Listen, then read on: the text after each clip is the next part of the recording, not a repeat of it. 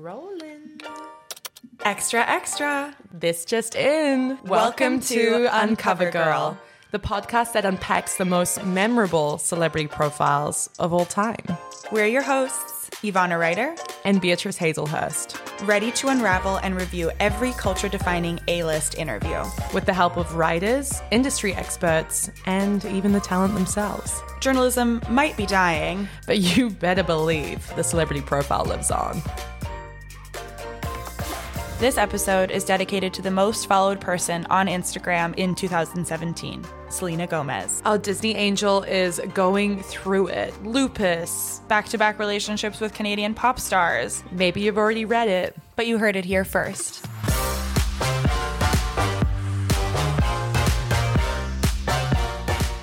Hi, Ivana. Hi, Beatrice. How's it all going? How are you feeling today? I'm feeling good. I've been reviewing a lot of bridesmaid hairstyles. Can really go one of two ways with that. But I love to see what's out there, what the girlies are doing, what's trending in the bridal space. I'm very far away from that lifestyle myself. You are not. You're engaged. No, actually, I am in that space because I'm being served up bridal content on TikTok.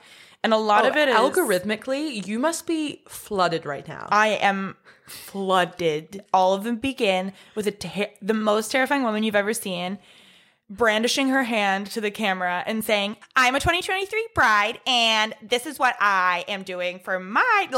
It's like the musicality of their voice is so scary. It's like a horror story. It sounds like the same way that a true crime thing would be unveiled, which is like... And then when this little girl showed up to school, she was slaughtered, and they're telling their little bridal choices. Yes. In the same... terrifying tone. I also didn't realize that. I mean, this is so foolish of me. I didn't realize it was so trend-based. Yeah. I thought everyone did everything based on their personal taste.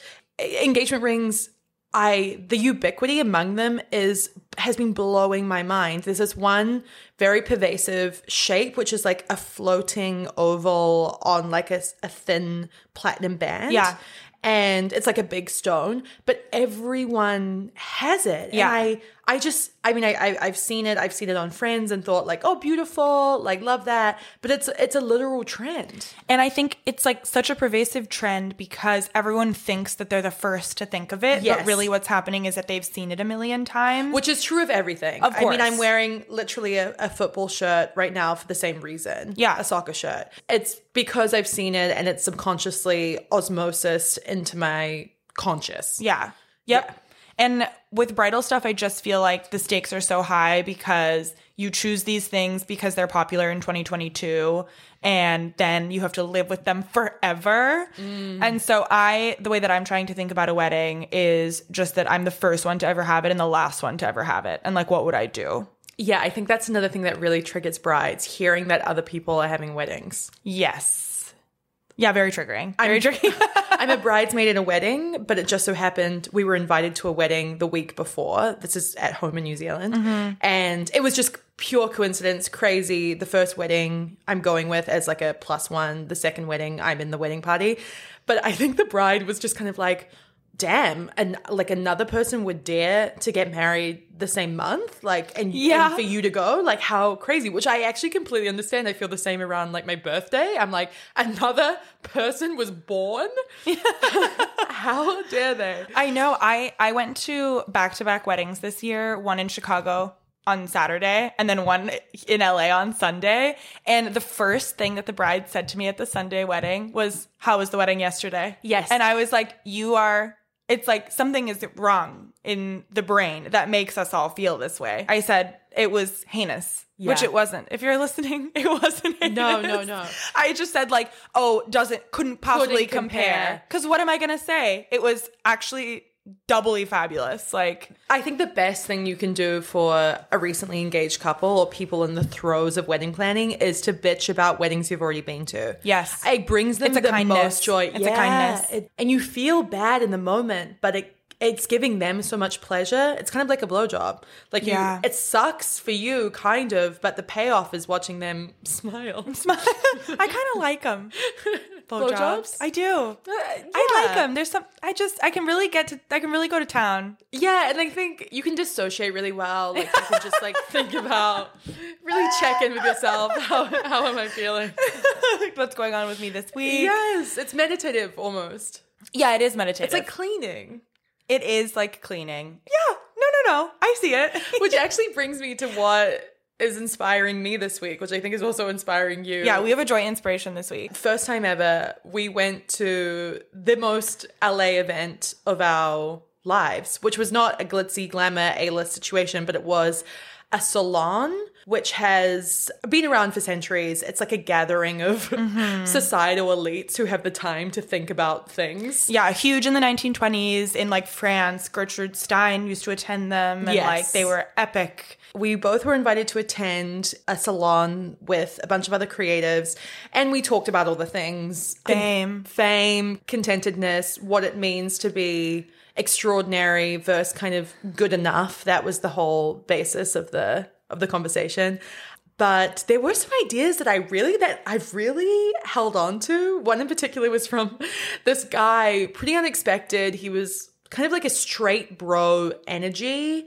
I was getting 5th grade class clown, like sweetness coming off of him. But I was very surprised. I loved his contributions. I absolutely adored it. He would just go on these dates and reflect and compare the women, you know, like, yeah, like she was a 10 here, but like a 7 here. But he was telling his kind of, I guess, military bro friend about it. And his friend replied like, bro, like I think about things in a binary. It's 0 or 1. Would you date them or would you not?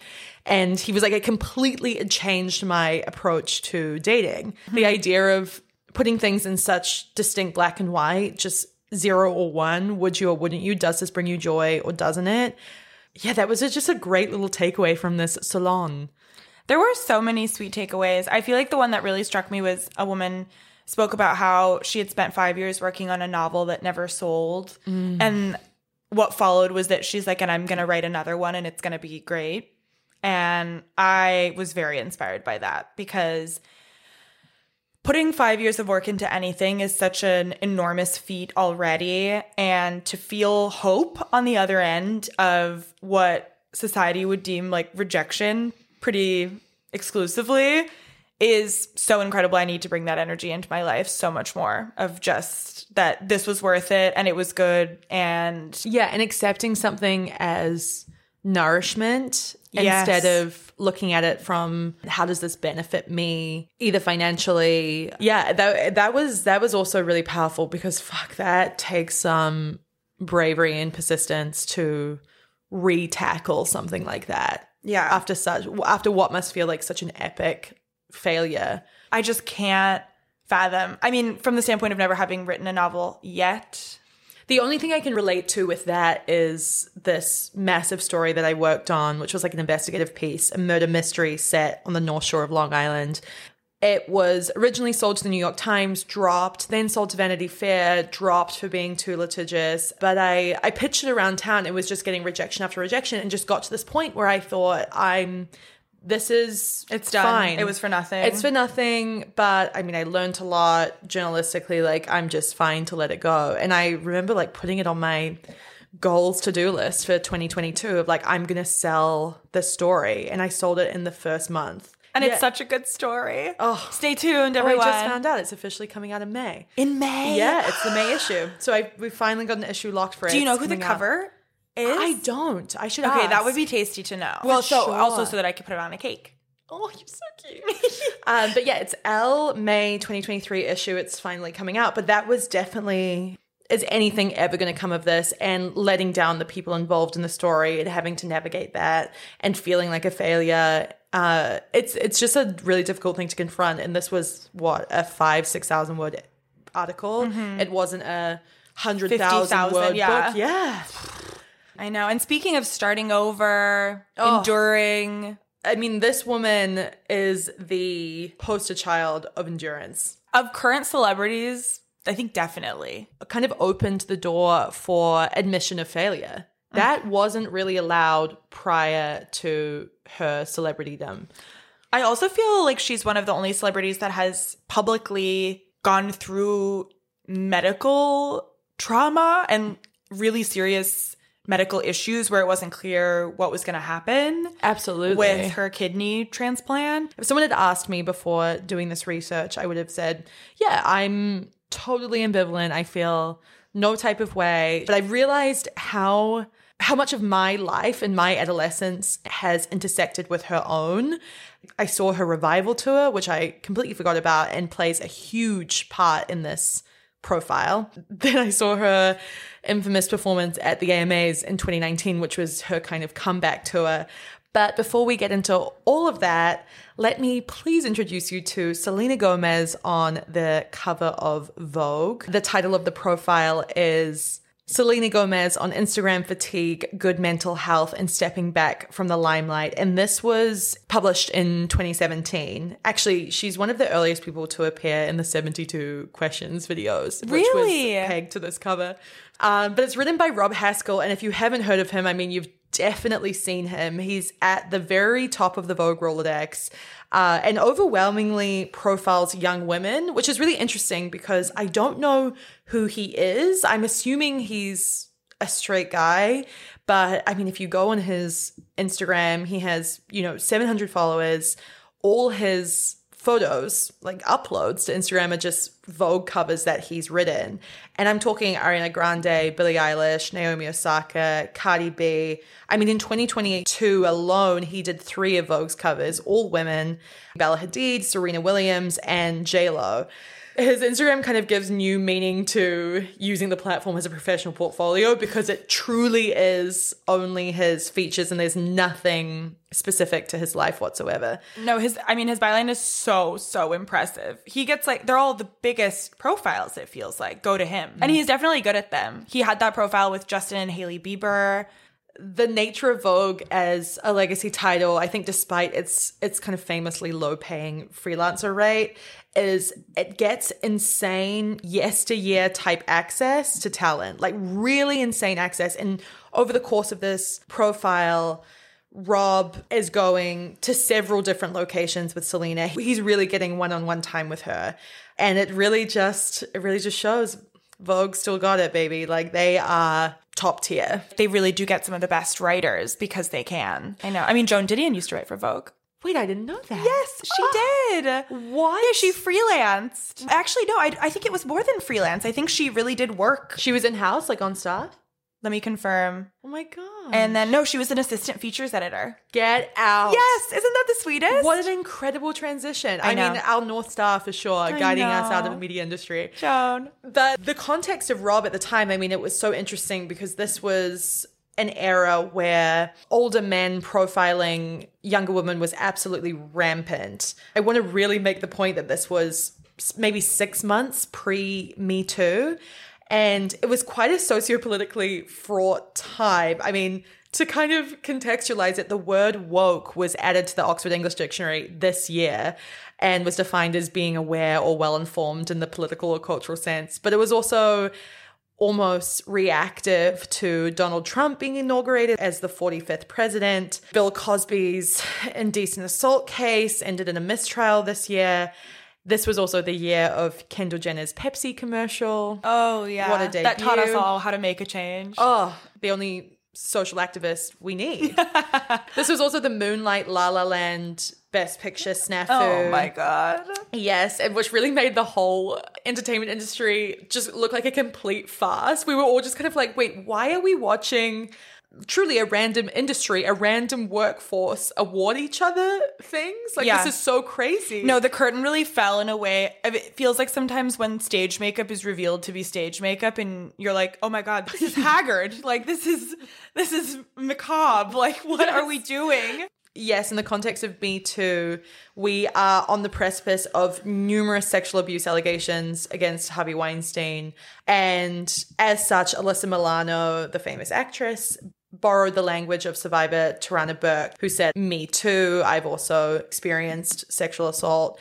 And Alyssa Milano wrote on Twitter, if all the women who have been sexually harassed or assaulted wrote Me too as a status, we might give people a sense of the magnitude of the problem. And that, of course, went massively viral. Yeah. Ooh, I just got emotional. So did I. I have chills. I did it. I posted it. You posted me too? Yeah, I did. I remember. Oh, I remember the didn't. day I did it. I was like going back and forth, and then I said, I'll do it. Oh, I felt so unjustified in doing it because I think we also didn't realize, or it was difficult for me to understand like what constituted as sexual assault and what was just normal, but like realizing how many unconsenting encounters I'd had in the aftermath or things I'd just gone along with. Or coerced into doing. Yeah, but didn't really address or stop to reflect on at the time. I just didn't feel like I could. But the top Google searches at this point were Matt Lauer and hot suits actress Meghan Markle. Oh. So that truly sets the scene. Wow. What's also so interesting about this point in time is, you remember how when TikTok came out, everything was TikTok related? It was like this TikTok sensation, Chase Hudson, whatever. This was Instagram to this generation. So I feel like that's really important to point out, because right now I feel like a lot of this reads like, why do we care how many people follow? But it was new. It was fresh. It was so fresh. And Selena Gomez at this point had just beat out close friend Taylor Swift to become the most followed on Instagram. And Vogue followed. Yes, she was the most followed. Selena Gomez. At the time, yeah. Wow. Yeah. And that was just the glue that holds this whole conversation together. Mm-hmm. And what Rob Haskell also tries to do in this profile is break down her appeal. And it's something that I have often queried myself. I get her appeal because I feel like I have completely fallen for her. Yes. And that dates back similar to what you said about how you feel like she's followed you all through your adolescence. I remember seeing videos that her and Demi Lovato used to post to YouTube of them like goofing around in the house and singing and doing covers or random shit. And I just remember watching those with my best friend in elementary and middle school and feeling that, one, she was so cute, so unbelievably cute. She seemed to me so talented, but mostly she just seemed so genuine. Mm-hmm. There was something about her. You know, we grew up in a time, I think, where Disney stars were obviously huge. It was the Miley Cyruses. It was Demi Lovato. Hilary Duff even was a big one for me. That's also very beloved. Hilary, if you're listening. We'll get to Hilary. Oh my God, and we have to. And we'd be doing our listeners a disservice to not get to Hilary. I think they all had their special ways, but I think Selena Gomez, I thought she was so sweet. And you've hit on a really important point where the untouchableness of these stars was starting to kind of ebb away at this point. I mean, Justin Bieber, who, you know, plays a big part in Selena Gomez's narrative, had gotten famous by literally posting videos to YouTube. That was his start. And watching stars go the other way, giving their fans access, pulling back the curtain by using social media. I mean, that was a pretty novel concept at this point. I mean, now every celebrity is using social media to circumvent press and take control of their narrative, so to speak. But the screenshotted notes app. Oh, absolutely. We love a screenshot notes app apology, baby. I know. Straight to stories, so it disappears within 24 hours. Comments turned off for a good 2 weeks, and then we're right back at it. Perfect. But Selena Gomez, and specifically, I mean, talk about not a nepotism baby in even the slightest. And I think that is also a big part of her appeal. She was really the girl next door. She was born in South Texas, kind of just out of Dallas, and has had like an incredibly long relationship with show business. She was named after the singer Selena Quintanilla, who... An icon. I thought that was a coincidence, but she was truly set up for this. And she was very, very poor. Her mother was 16 when she had her. Her father kind of was out of the picture pretty quickly. And she was immediately put on the pageant circuit as a child. And then she landed her first role on Barney at 7. Wow. Yeah. And as is par for the course with so many entertainers, athletes, what have you, everyone's trying to do something outside of what they're doing. And what seemed to be the case for Selena Gomez was, no matter how many high-profile acting projects she booked, she wanted to be a musician. I feel so many people have that journey. So she released 3 albums. Can you believe it? 3 albums with The Scene, their name. The band name was Selena Gomez in the scene before going solo. And she put out one of her first albums, a compilation album. And off the back of that, she signed to Interscope and released her first kind of real debut album, Revival.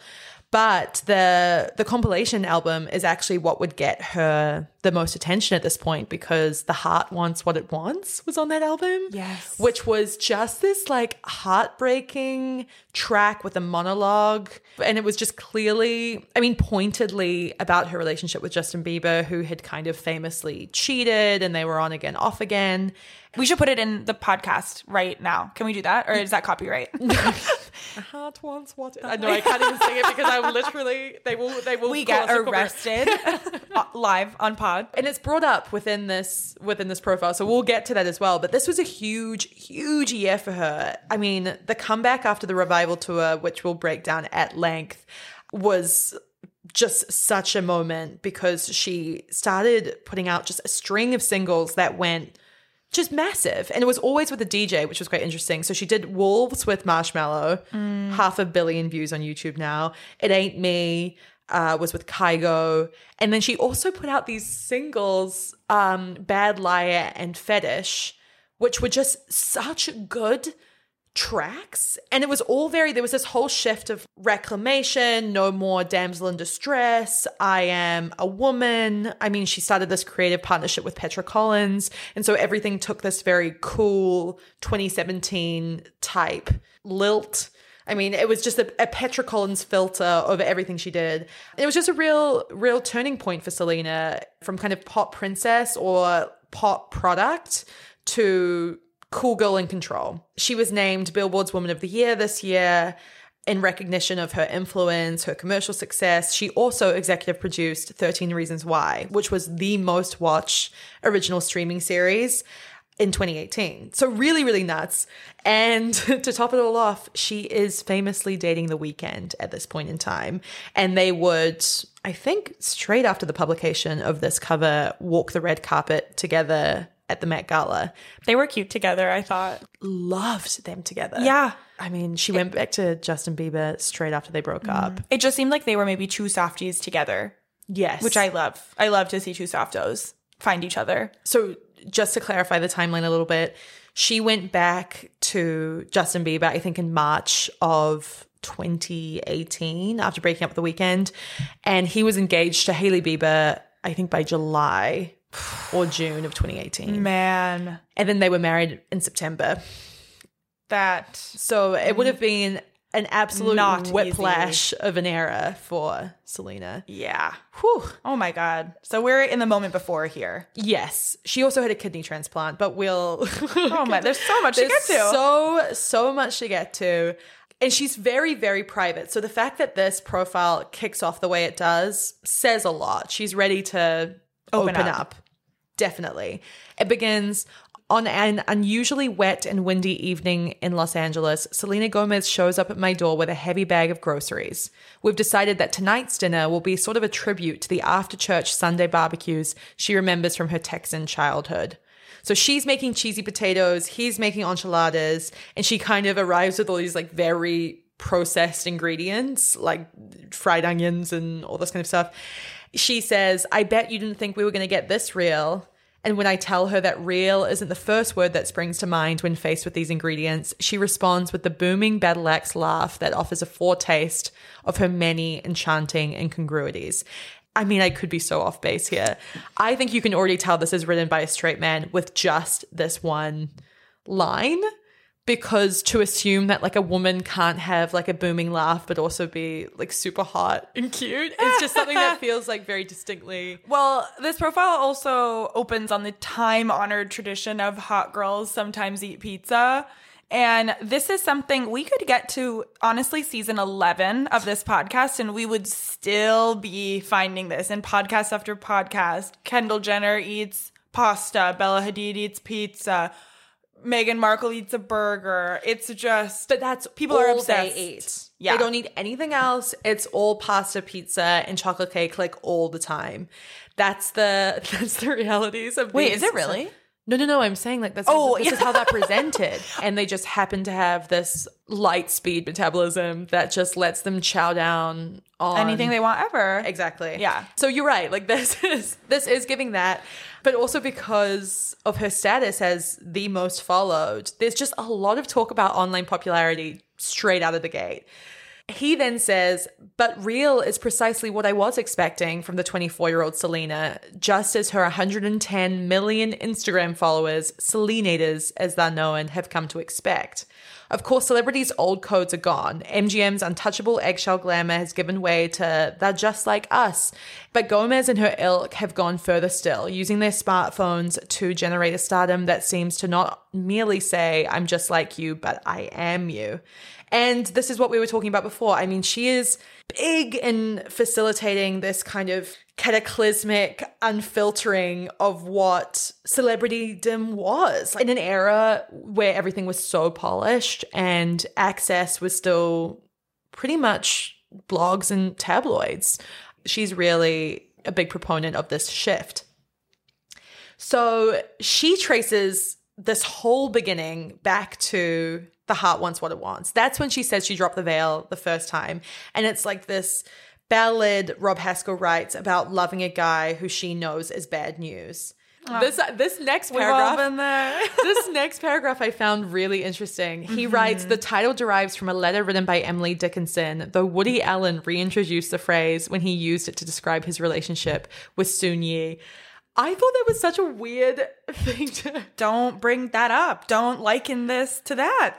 Definitely Selena Gomez was not thinking about Woody Allen and his relationship with Soon Yi when she wrote this. It's just so bizarre because how can you liken like definitely grooming type relationship with Selena's partnership with Justin Bieber? Yeah, long time young love. Yeah. But I do like that he gets to the crux of it pretty quickly and goes, if you're over 30 and find yourself somewhat mystified by Gomez's fame, unable to attach it to any art object, then you might want to watch the video for The Heart Wants What It Wants. And that is precisely what we were getting into before. It was powerful. Like, it was powerful stuff. And you can see why so many people related to it. And it just doubled down their love for who was like a Disney classic star. I also feel like this kind of dates talking about being unable to attach her fame to any art object in a way that suggests that pop music couldn't be an art object, I think is a little bit of a thing of the past. As we see the rise of stars like Charlie XCX, even Carly Rae Jepsen, where a lot of their fans really feel that their albums are art personified, more and more I think it would be sort of ridiculous to try to suggest that a pop star is maybe unknown or a Disney star hasn't done anything quite yet. Because at this point, Selena has done so much. Selena's had a full career by all accounts. 100%. If you're looking at it from the perspective of the most talented entertainers or individuals on the planet, like the Michael Jordans and the Beyoncés, you may look at Selena Gomez and go, I don't understand why she is the most followed person on Instagram at this point in time. Because, I mean, a lot of documented live performances have kind of proved that she doesn't really do well in a live setting. Like, she's a studio artist. She doesn't like to tour. But there's something that's so still about her. She's so beautiful and watchable, and the kind of the breathiness of her vocals creates this real palpable sense of intimacy, giving way to a relationship that is just really distinctive between artist and performer. She feels like she is your tiny dancer. Like, she is your ballerina in a music box who is performing just for you. And that is a skill. And it's not a Beyonce stop in your tracks type of a performer, but she has made the studio booth a confessional, and that is really impressive. I also think she captures the hearts of young girls specifically in such a big way. And I know that that comes up later in the profile, but I think that it often starts there. So I do think that the disclaimer of, you know, for the 30-somethings out there makes some sense, because when your fan base is primarily girls between the age of 13 and 19, which I think Selena has always been able to capture, then it's easy to feel out of touch or wonder why. We could get into this at length, but there are definitely people who are supposed to have or are equipped to deal with the level of fame that she has reached at this point. And there are people who aren't. And she is definitely the latter. She is not meant to have this kind of exposure.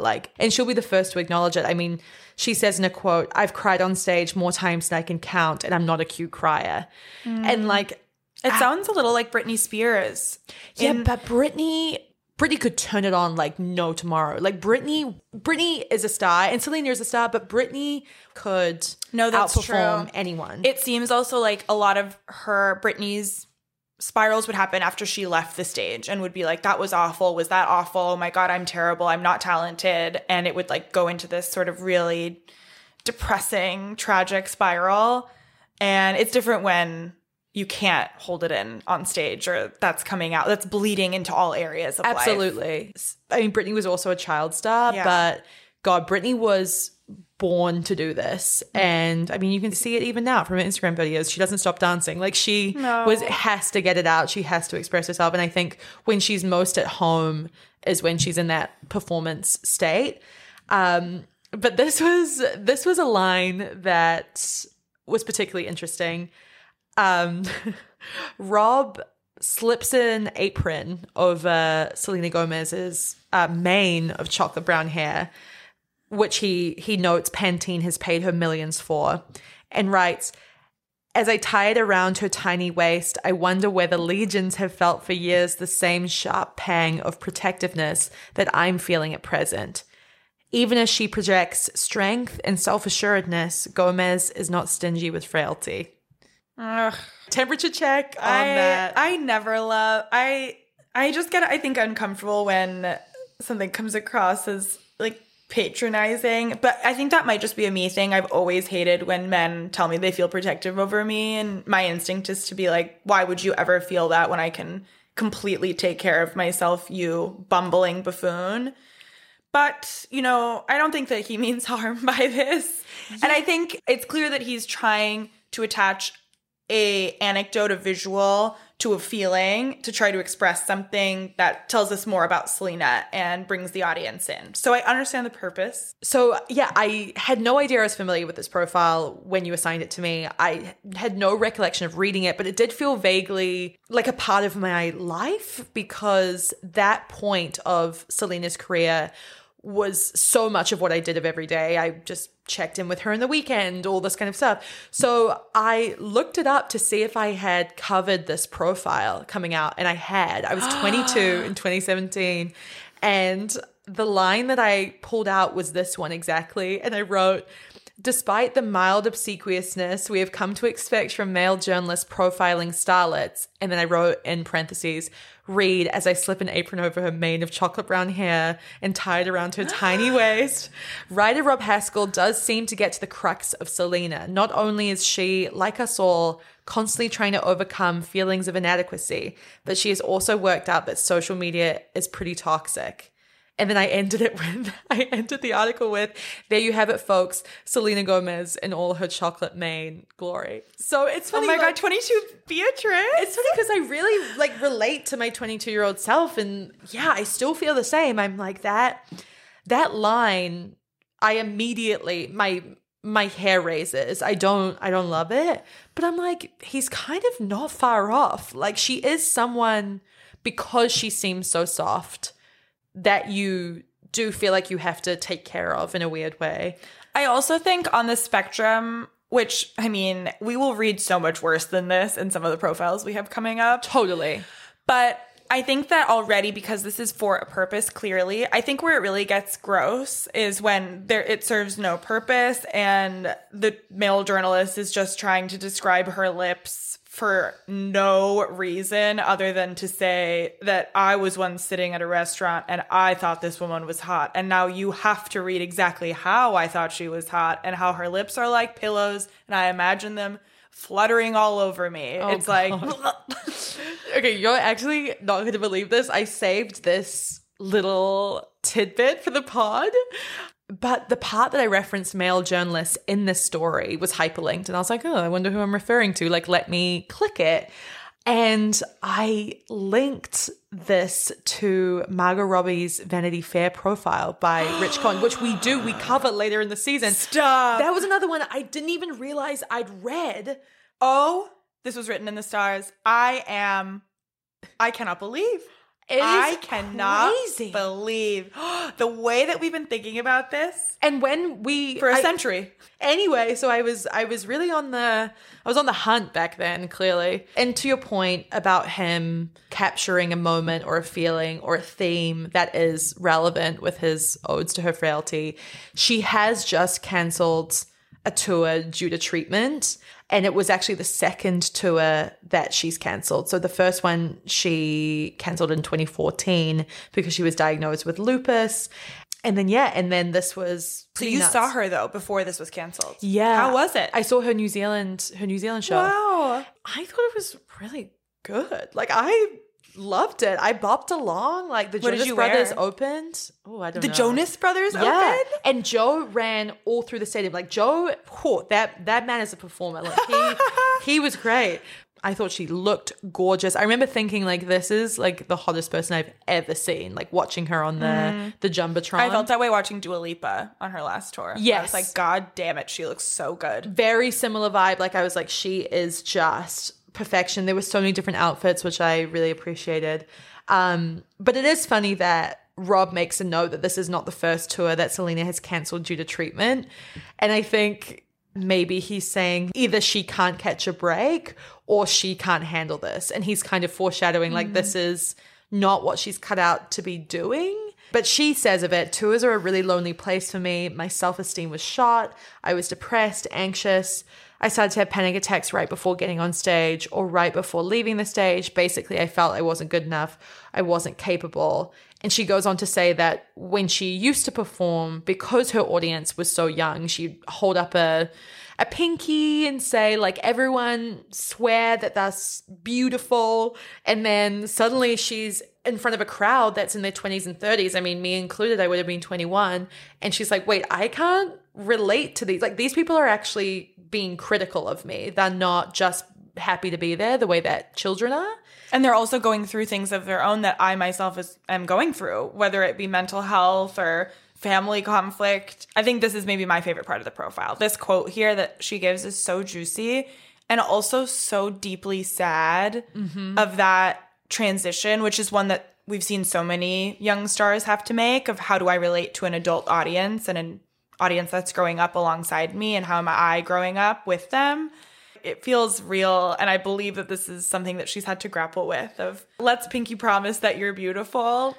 It's just not gonna fly. It's not gonna fly. Yeah, it must have been really jarring. I mean, she says, I wasn't figuring my own stuff out, so I felt like I had no wisdom to share. And I just thought that everybody was watching me thinking this is a waste of time.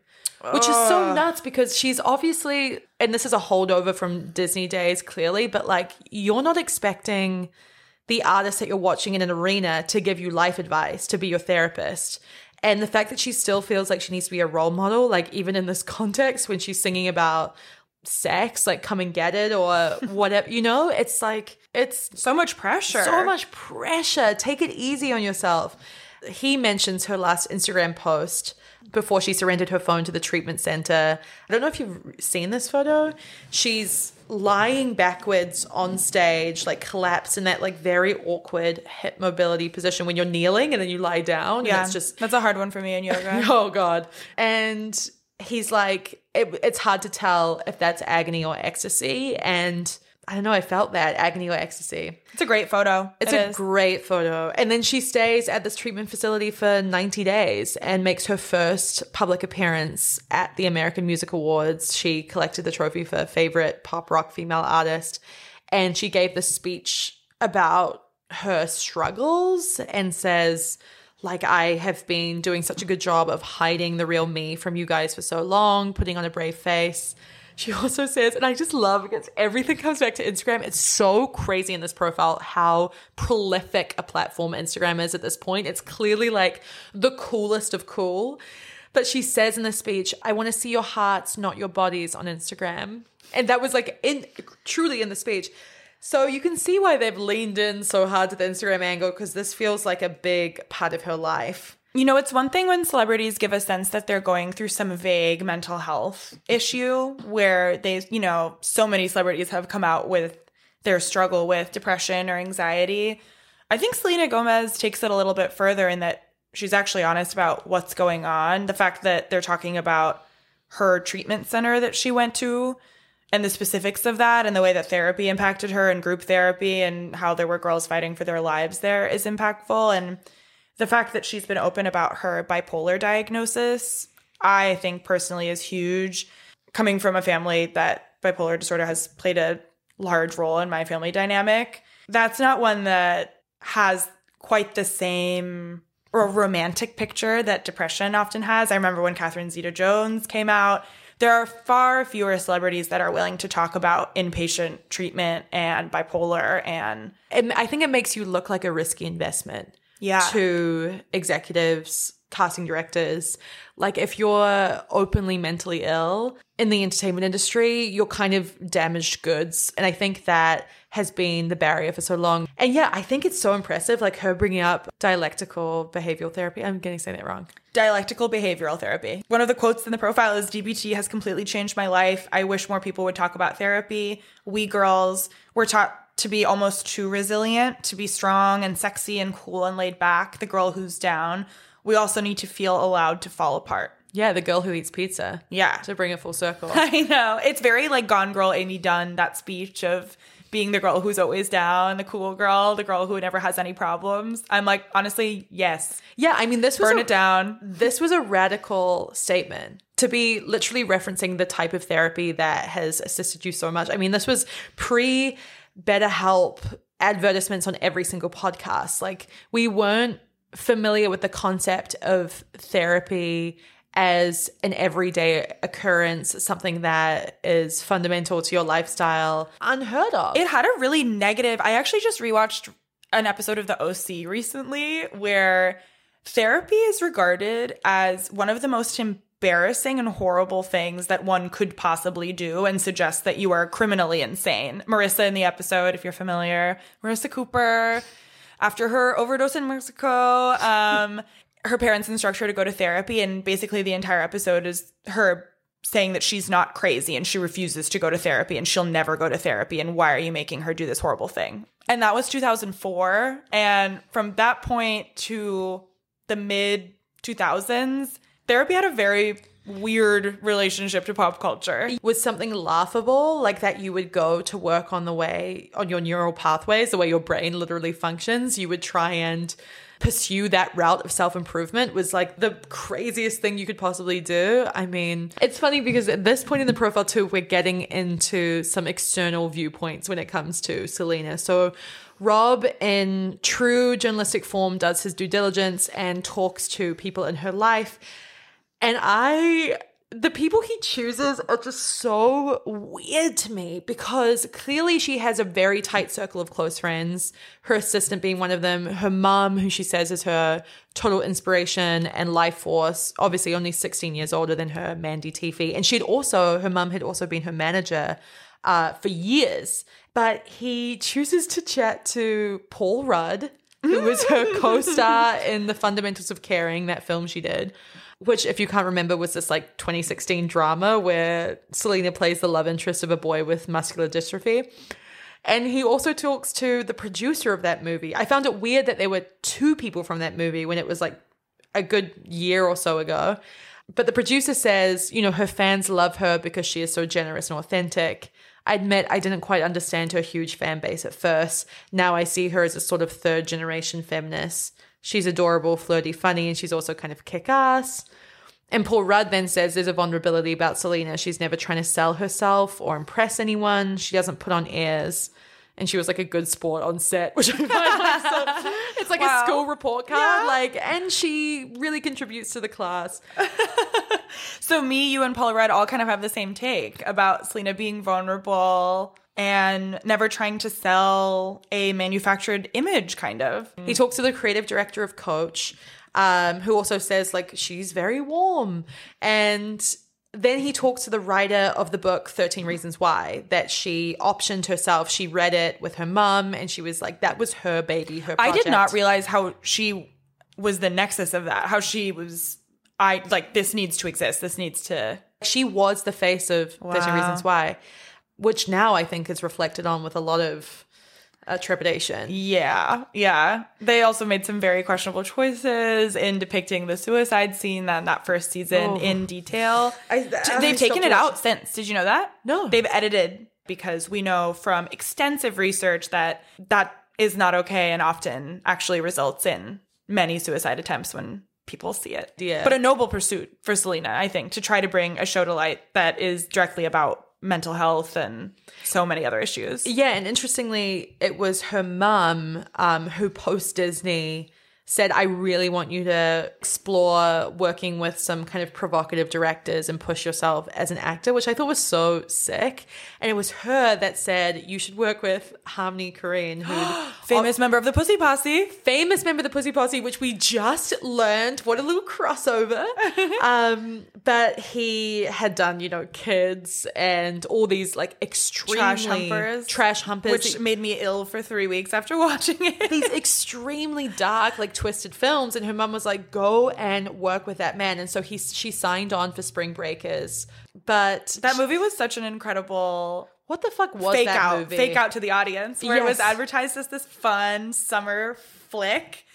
Hot girls in bikinis and James Franco on a grill. Then it was just this very dark drug story. I still don't really know what I took from that. I haven't rewatched it in a long time. But I kind of think it's sort of like I don't really want to feel how I felt after I watched that. It was complete emptiness. Like, it just felt like completely vacuous. Which is really Harmony Korine's gift, is to make you feel empty. Yeah. At the end of a film. Like, there's no reason to live, thrive, or survive. Yeah. That's truly what my take from that movie was when I saw it. I was like 18, and I remember being like, what the fuck did I just watch?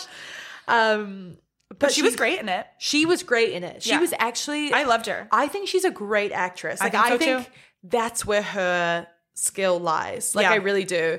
But she kind of talks about like the fact that she's really into church right now, which go off, and how she has like 17 people in her contact list and none of them are famous.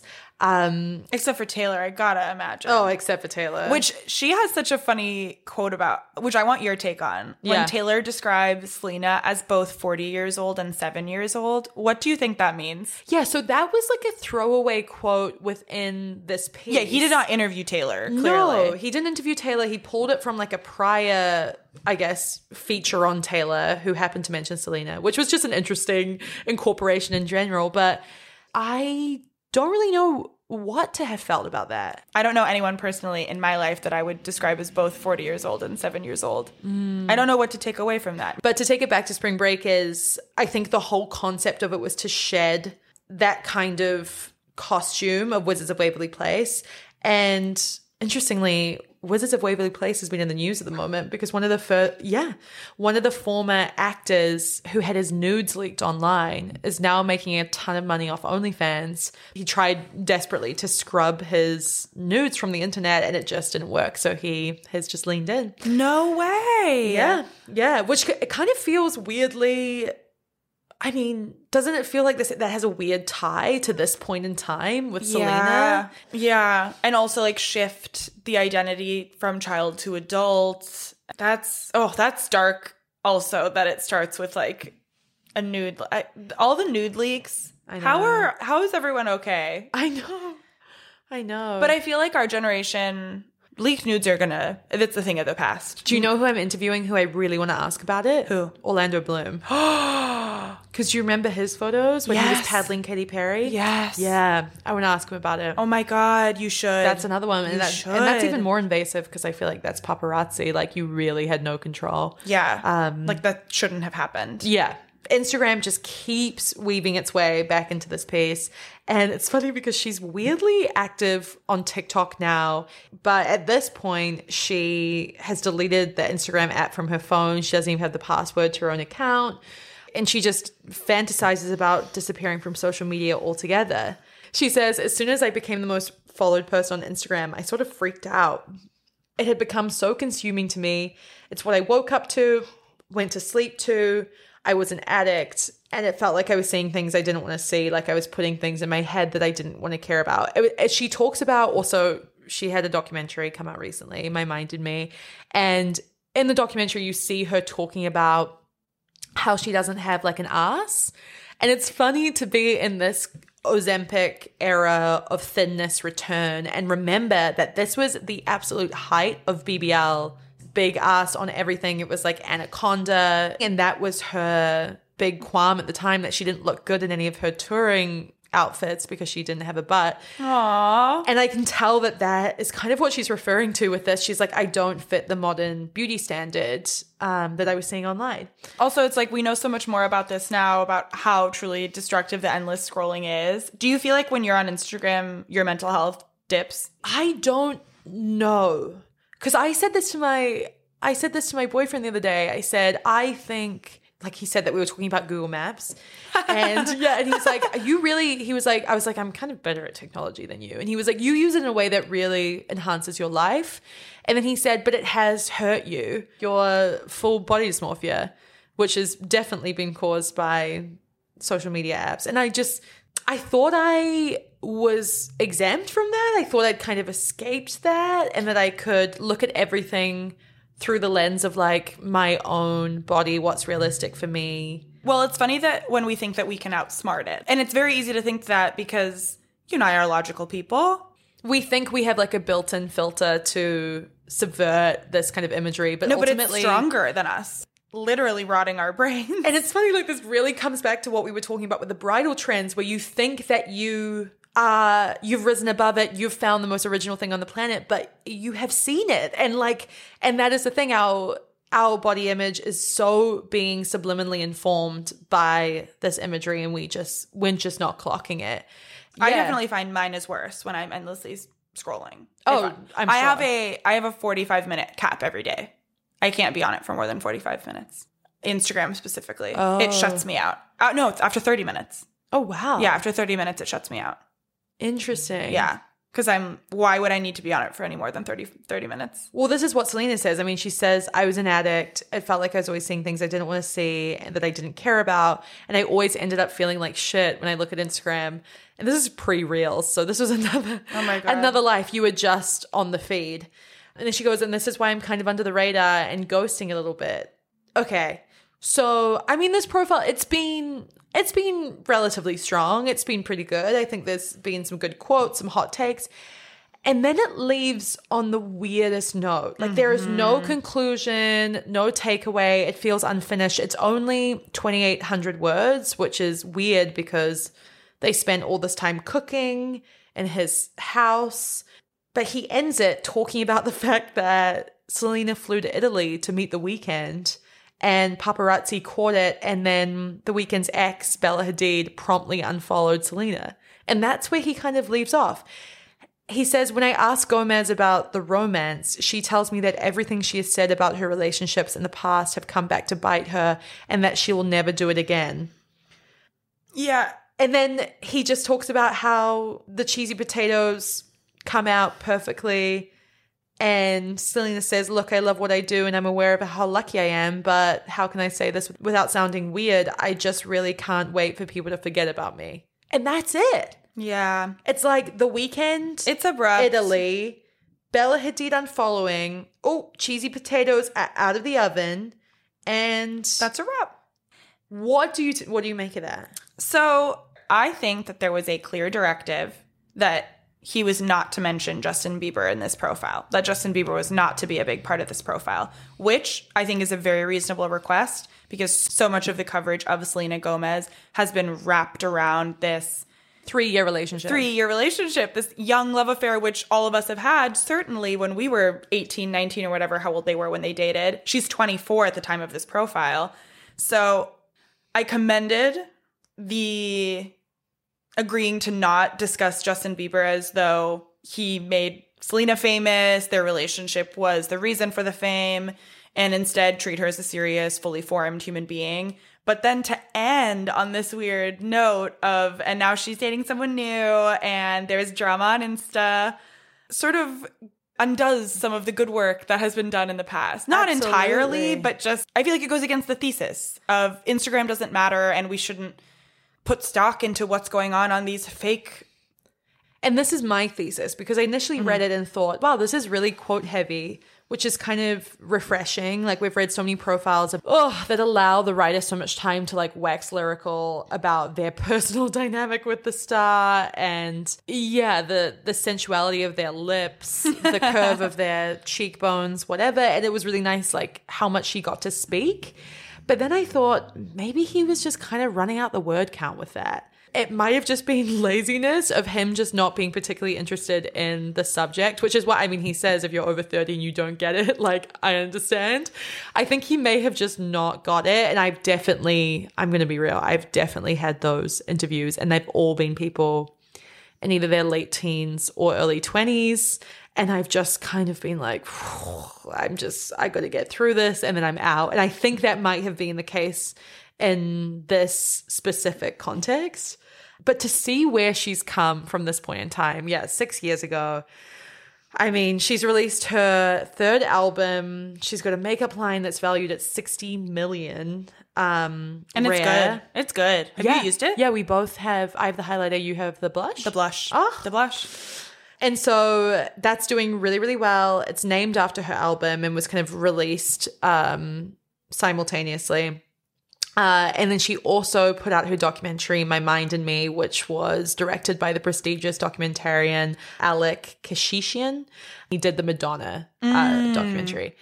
And that weirdly had so much of this moment in time, like so much of her revival tour. You really see her anxiety. And then at the end of 2022, The New Yorker published Selena Gomez and the Rise of Celebrity Vulnerability, which is what we've been talking about literally at length, and wrote, even in the context of the punishing demands of the modern celebrity industrial complex, Gomez has had a rough go of it. At a young age, she was transplanted from a lower middle class life in Texas to the Disney child star machine. Her early days of pop stardom were defined by her relationship with Justin Bieber, and the ghost of their puppy love seems to follow her today. Then it gets into the fact that she was diagnosed with lupus, which necessitated a kidney transplant in 2017. And then in 2018, in the aftermath of the operation, she suffered a bout of psychosis and wound up institutionalized.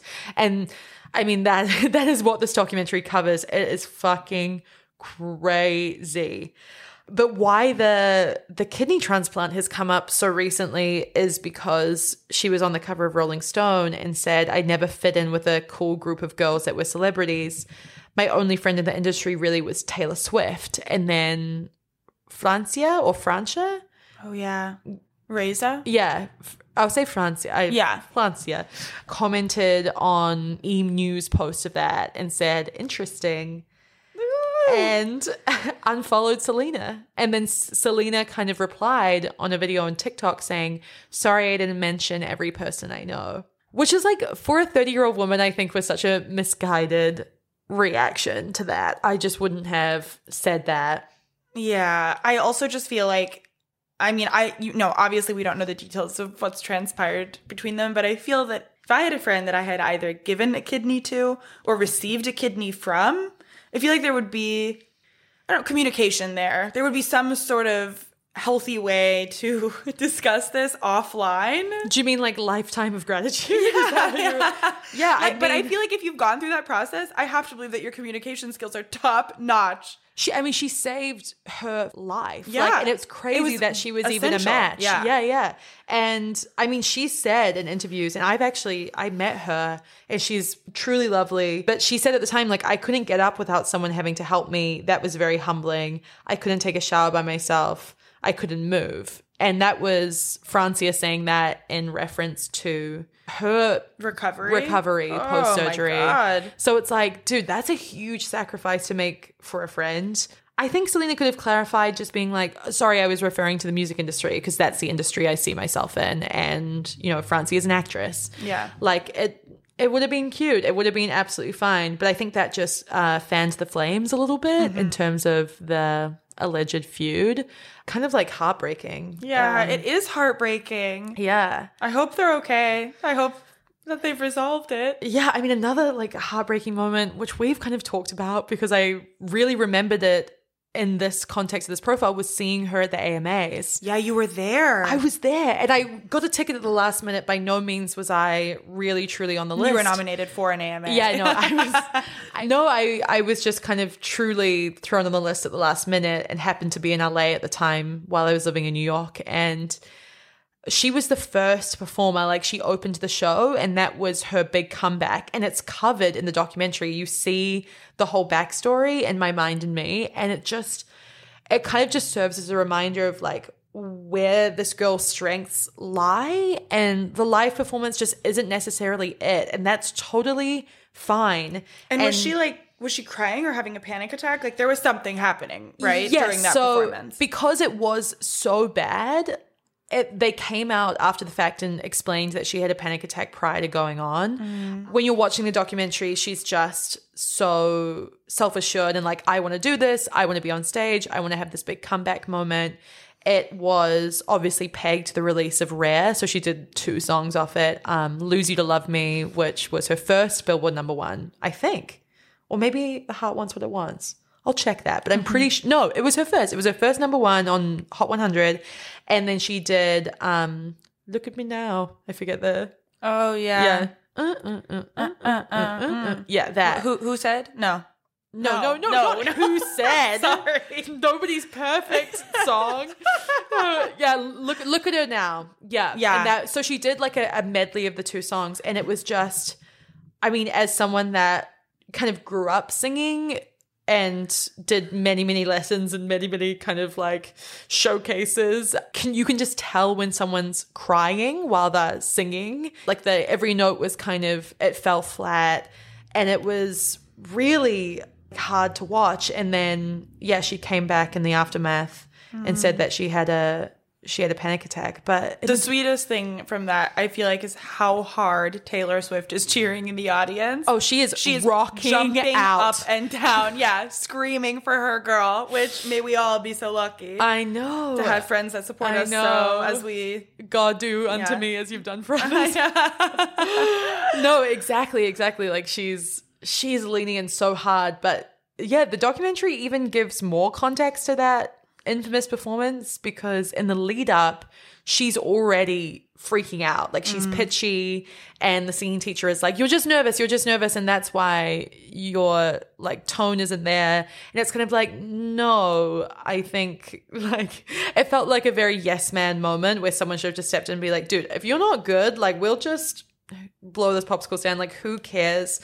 So yeah, it's interesting. I mean, the running theme, the consistency through all of this, from the documentary to her music to this profile to this recent New Yorker review of her documentary, it's always Selena Gomez vulnerable. Those 2 ideas are intrinsically linked, and that must be kind of weird as someone on the receiving end of that, to always be perceived as vulnerable. Well, how does someone establish boundaries if that's your whole identity? And that's why people openly love you, is I love Selena because she's vulnerable and she's real and she tells us what's really going on. I feel like, how can one establish boundaries and have healthy distance between themselves and all their millions of fans? Well, it's interesting. I think it's also as if this is all she wants to talk about as well, because in the documentary, she's asked a kind of question about, okay, what field would you ideally go into if you weren't like an entertainer? And this is by like a random junket journalist. We know them well. And then I've been them. Oh yeah, I've done it. The junkets. Yeah, and she like likes the question, and she's like, I think I would be a philanthropist. I would do something in that space. And the journalist just goes, okay, great. Well, that's me. That's I'm all good, and doesn't engage with her on that. And Selena goes like, wow, okay, thanks for listening. And then she goes back outside to her team, and she's just like, fuck this. No one cares about me. This bullshit. I hate this part of it. And she goes, I feel like Disney. This feels like I'm a product.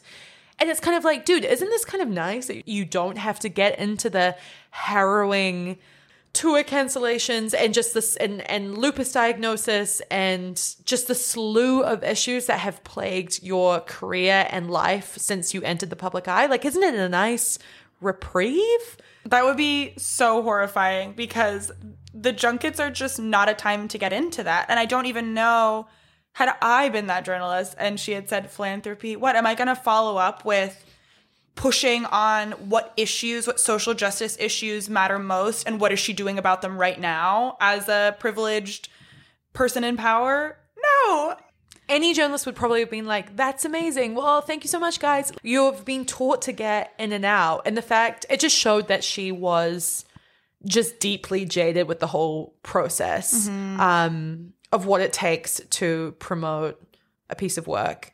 And it's certainly slightly dehumanizing. Oh, yeah, dude, definitely. I mean, fame in general, but the junket process for sure, because you're just sat in a chair and there's like 30 people in a hotel room and then they cycle in like 40 people. Oh, it's dehumanizing for all parties. For all. Yeah, that's the thing. It's dehumanizing for all. It's a cattle call. Yes. Yes, very much so. And that's not where you're going to get to the meat of who you really are. From 1 to Pulitzer, I'm giving her a 6. I honestly like. Yeah, I think a 6. I think a 6. And I kept. Actually, I think I'm giving her a 5. Wait, me too. Yeah. not to follow along. I think I've read this so many times now. I'm so familiar with it, and I think I keep thinking I'm going to have a different response, a different little takeaway, an aha moment somewhere. Yeah, but I think it's the abrupt stopping, like the landing on the weekend and Bella Hadid and the unfollowing of it all, that I'm just kind of like, it just, to your point, it undoes all the good work. Yeah, it sort of leaves me dumb. Yeah. It leaves me It doesn't leave you wanting more. It leaves you being or like... chewing on anything interesting. Mm-hmm. Yeah. It leaves me feeling like I should just throw my phone into the trash. Yeah. Unfinished. Surface level. Mm-hmm. Okay. I know. So that was Selena Gomez, and I bet we will come back because I mean, she has just had so much press over the years, and I think it would be interesting to do something really recent. Yeah. And see how it compares, because I mean, she's 30. She's grown, and obviously she's come off like the massive success of Only Murders in the Building, which we kind of didn't mention, but people loved. And so I think we will revisit her. But I hope there's an acting renaissance to come. Yeah. But I'm kind of obsessed with this profile just for its cultural context. Like, I love that it was on the precipice of Me Too, and we're still getting lines like the tiny waist and the chocolate mane of hair. And I just kind of, I love it. Yeah. I love it. No, I think it was one of the first that did the celebrity meets Instagram. What's going to happen here? Oh yeah, we had to get into that genre because it's now prolific. I mean, it's everywhere. Everything. Yes, everything and everywhere. Follow count or die. Yeah. I once had an editor say, if they've got over 1 million followers, we'll cover them. And that was indicative of the shift in industry. Yeah. Yeah, of course. Yeah. Because ultimately you want eyes, you want clicks, you want people to read this, or at least stay on the page for long enough to convince advertisers to buy in. So, I mean, that is what this is. It's interesting. But another week with my little Agus and my favorite Ivana. Oh, love you. Love you so much. Can't wait to come back and tackle a very hot new one. Who are we on next week? Yeah. There's someone good, I think. Oh, there's someone like very sexy and good. Okay, time for me to put on my rare blush. Oh, yeah. I'm running to highlight. Off we go. Off we go. Bye. Love you. Bye.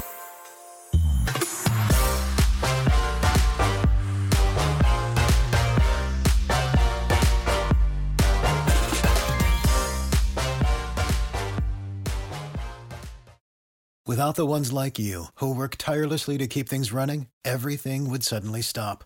Hospitals, factories, schools, and power plants, they all depend on you. No matter the weather, emergency, or time of day, you're the ones who get it done. At Grainger, we're here for you with professional-grade industrial supplies. Count on real-time product availability and fast delivery. Call, clickgrainger.com, or just stop by. Grainger, for the ones who get it done. When you need mealtime inspiration, it's worth shopping Kroger, where you'll find over 30,000 mouth-watering choices that excite your inner foodie. And no matter what tasty choice you make, you'll enjoy our everyday low prices, plus extra ways to save, like digital coupons worth over $600 each week. You can also save up to $1 off per gallon at the pump with fuel points. More savings and more inspiring flavors make shopping Kroger worth it every time. Kroger, fresh for everyone. Fuel restrictions apply.